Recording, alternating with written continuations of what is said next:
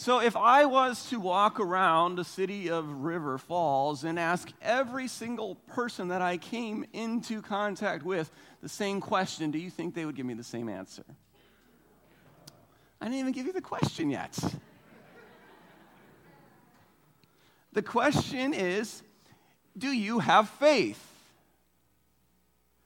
Do you think every single person would give me the same answer to that question? Do you have faith? I disagree. I think they would all say yes.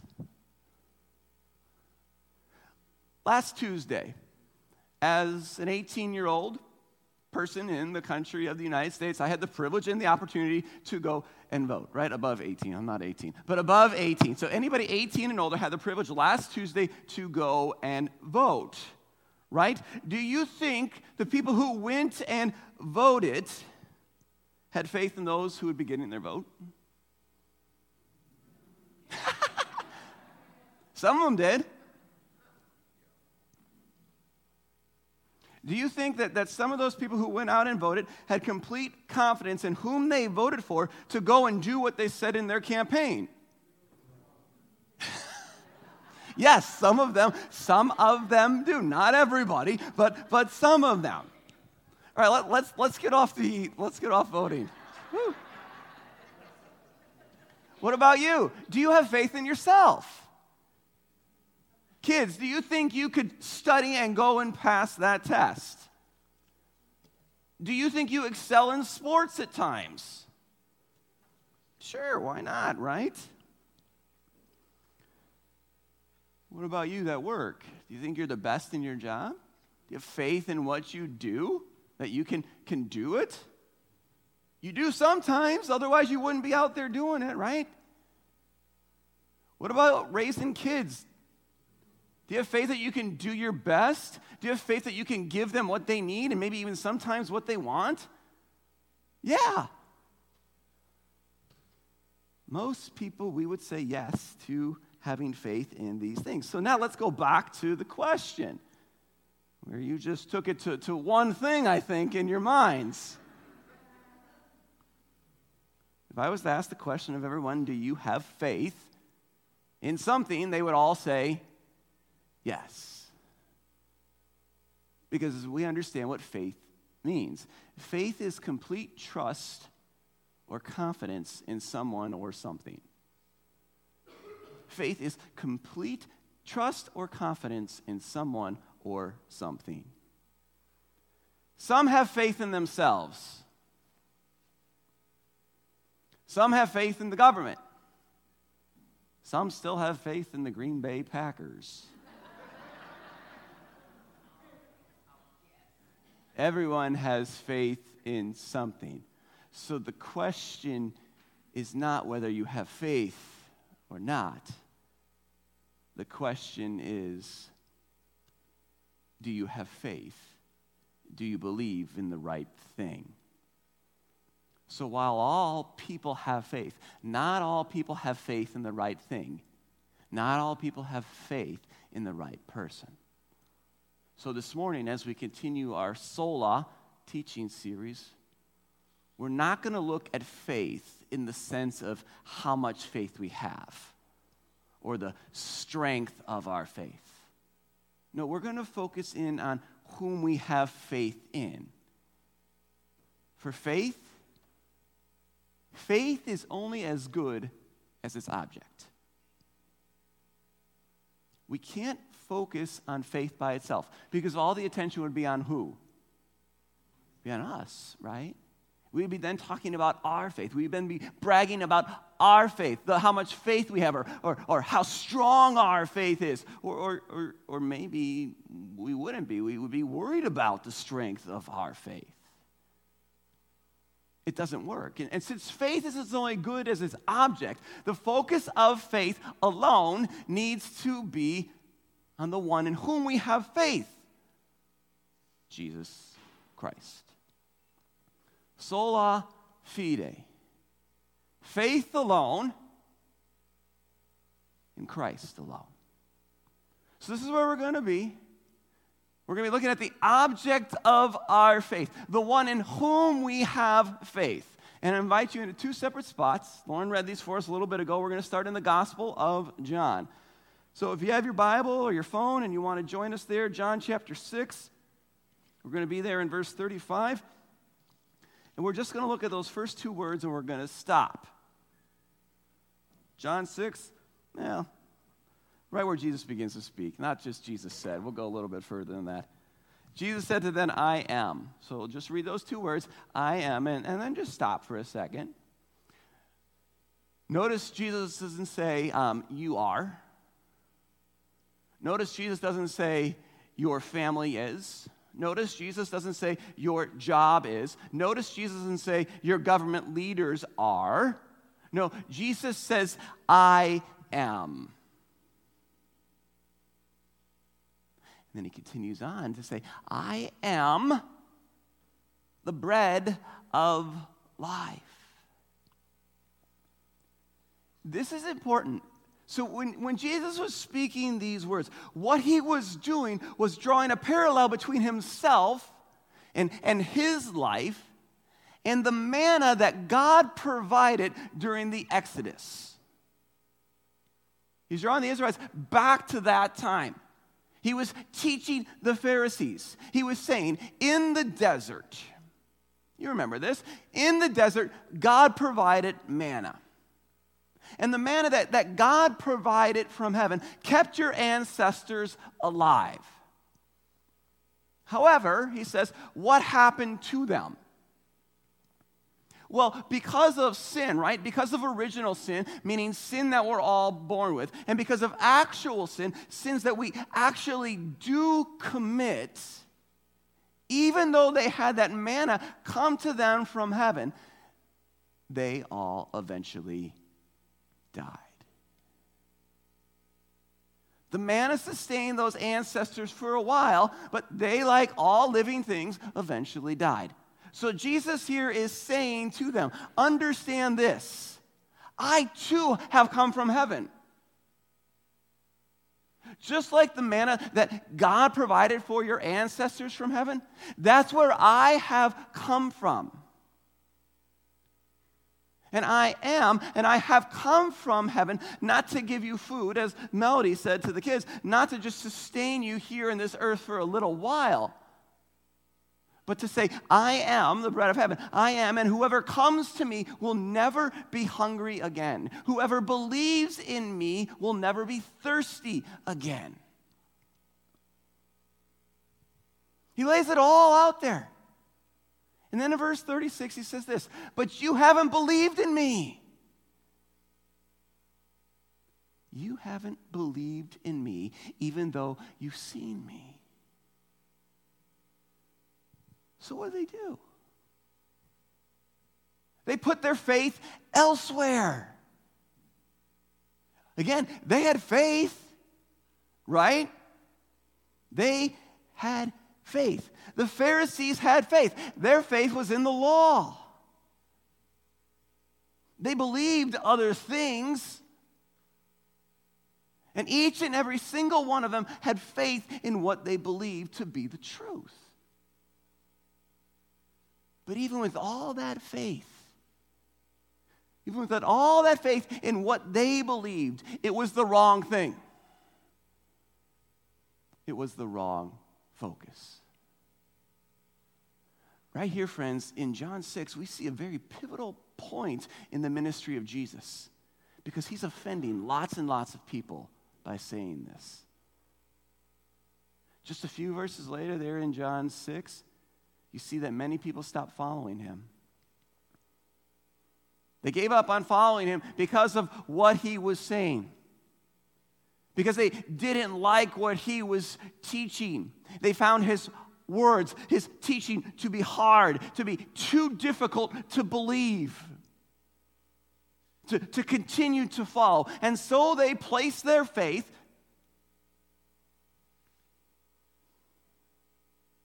elsewhere. They just couldn't do it. They couldn't believe it by themselves. this makes sense. Right? Look at verse 37.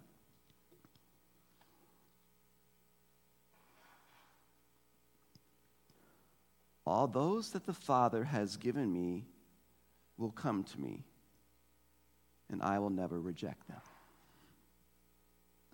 All refers to all those who believe. All those who believe in Jesus.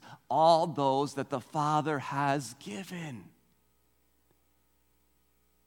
You see, what it's saying here is no one, you, me, them, nobody, has the willpower, the ability to choose to believe in Jesus or come to God.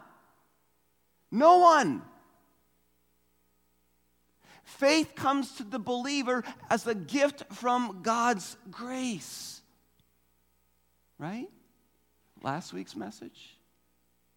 Faith comes to the believer as a gift from God's grace. Faith in Christ alone is God's gift given to us. This gift comes from God through Jesus Christ to you, to me. This faith is created by the Holy Spirit, and the salvation of a believer is secure in Christ, who lets no one slip through his fingers. All who look on Jesus and believe in him will have eternal life. It's a guarantee. All who look on Jesus and believe in him will have eternal life. It's a guarantee. How do we know? Look at John 6:39 and 40. Jesus says here, "And this is the will of him who sent me, that I should lose nothing of all that he has given me, but raise it up on the last day. For this is the will of my Father, that everyone who looks on the Son and believes in him should have eternal life, and I will raise him up on the last day." Salvation of the believer is secure in Christ. Salvation of the believer is secure in Christ, who lets none of his own slip through his fingers, slip through the cracks. And once again, it's important to notice how salvation comes. It comes from God to those who have faith in Christ. Notice it doesn't stop with those who have faith. Those who have faith in Christ. Salvation is secure, not in our faith. Salvation is secure in our faith in Christ, because faith in Christ saves. Everyone who looks on the Son and believes in him alone shall have eternal life, and Jesus will raise them up on the last day. Sola Fide. Faith alone in Christ alone. Amen? Okay, working on it. It's getting there. The Spirit's growing this. Here's the thing. We can take Jesus' words here, obviously, and then we can jump ahead and we can connect it to Paul and his teaching in the letter of Romans. I just need to tell us this again. We can't have faith in ourselves to be saved. I know you may think differently, or the world definitely thinks differently, but we can't have faith in ourselves to be saved. We can't have faith in our ability to be saved. We can't have faith in the government to be saved. We can't have faith in our families or our jobs to be saved. And get this, all those latest and greatest products that are being pushed out there on Instagram, they're not going to save you either. I mean, go ahead, put your faith in these.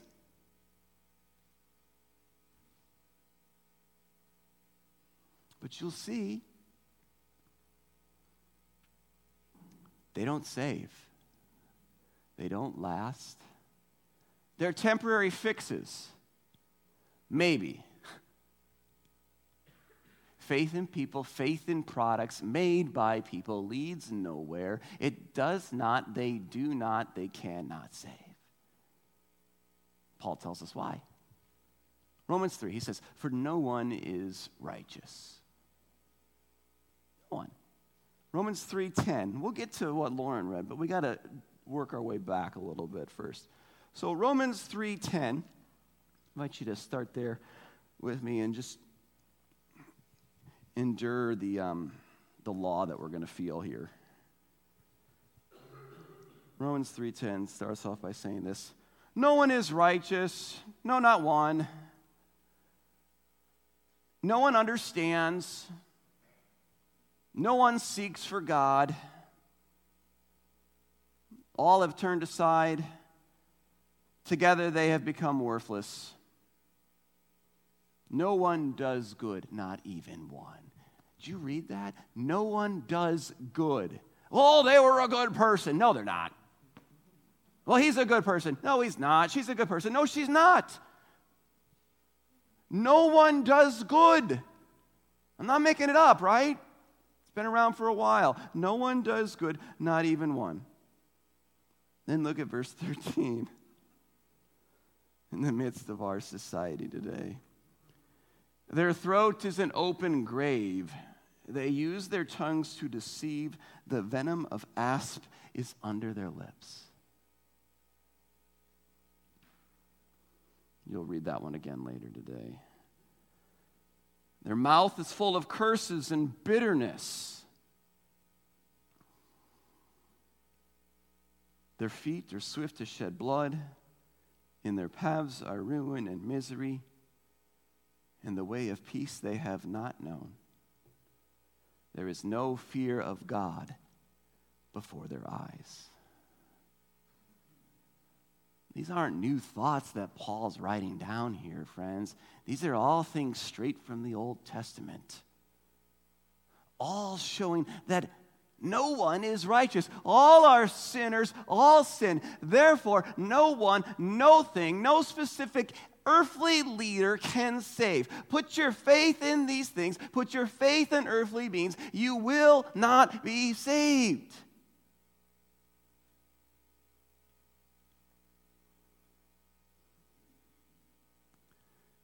And Paul goes on, right?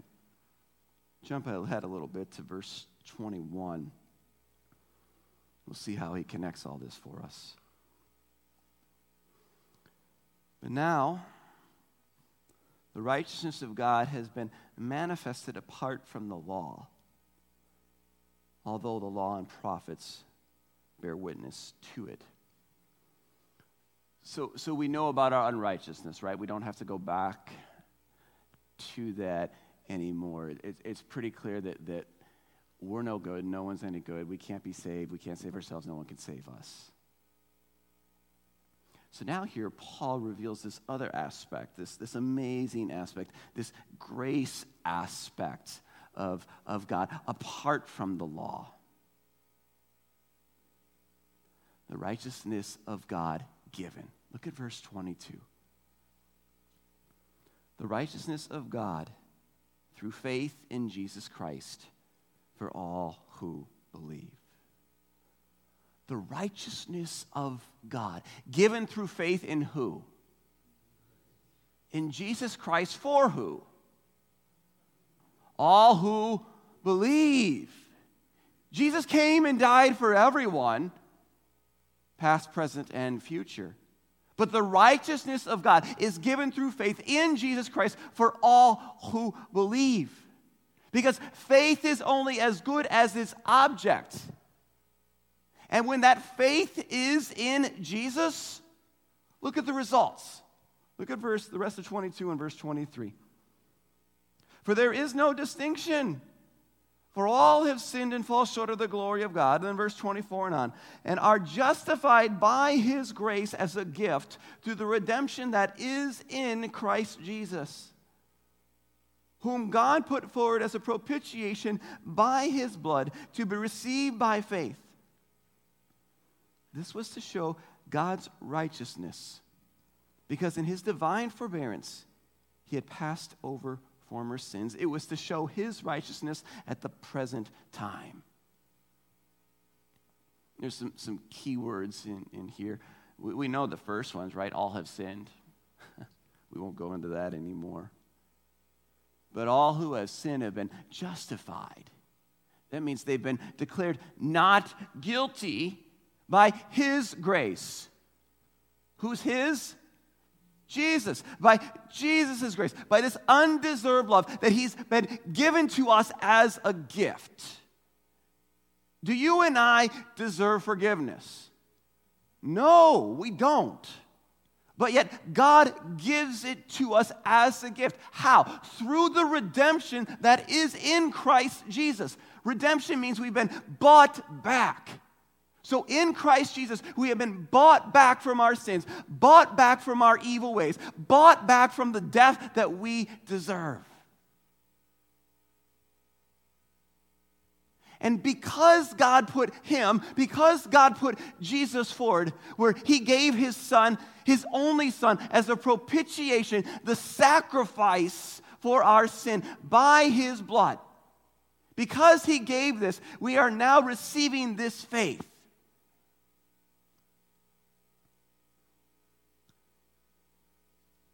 This gift from God. From God. Through Christ, by faith, you receive God's gift. From God, through Christ, by faith, you receive God's gift. All this is to show God's righteousness. That is, God, both justly punishes sin and graciously forgives sinners. And then it's got this thing about his divine forbearance. What is this talking about? Well, this is in God's patience with sinners. He's passed over former sins. Right? This doesn't mean he's ignoring those sins. This means that God delayed the punishment of all those who came before Christ until Christ came. And then Christ paid it for all of them, and then for all of us in full. We have been saved, we have been redeemed by Christ alone. It was to show his righteousness at the present time, which means right now, which means tomorrow at this time, which means now, 20 seconds from now. That's the present time. We have been redeemed by Christ alone. And faith in him alone, in Christ alone, you know what that does? It saves. SOLA Fide. Friends, it's not about your faith. It's not. It's about the object of your faith. Faith alone in Christ alone. For it's not faith that saves, but faith in Christ that saves. Does everyone have faith? Yes. Does everyone have faith that saves? No. Everyone has faith, but not everyone has faith that saves. And that's why we who do need to boldly stand, to confess, to live out this faith in love, under this true understanding of SOLA Fide. The object of our faith, Jesus Christ, makes us bold to stand up and be like the apostles and say, we must obey God rather than men. The object of our faith, Jesus Christ, makes us courageous to say, what can man do to me? Faith in Christ, Christ alone saves. Everyone. Anyone who has faith in Christ alone is saved. And knowing this truth, I want to share some words with you that a fellow brother in Christ that I knew from Iowa has written, because I think they do us some true good as we step out in faith in Christ alone. So I'm going to finish up with his words paraphrased here. Under the banner of SOLA Fide, you and I can stand against persecution and threats. Under the banner of SOLA Fide, you and I can endure sufferings and disease. Under the banner of SOLA Fide, you and I can face death. For it's not the strength of our faith that saves us. It's the object of our faith. And the object of our faith has destroyed death. The object of our faith has annihilated hell. The object of our faith has done all this by dying and rising again for you and me. And now, just as nothing can conquer Christ, nothing can conquer you. For you are connected to God by faith in Christ alone. In Jesus' name, amen and amen.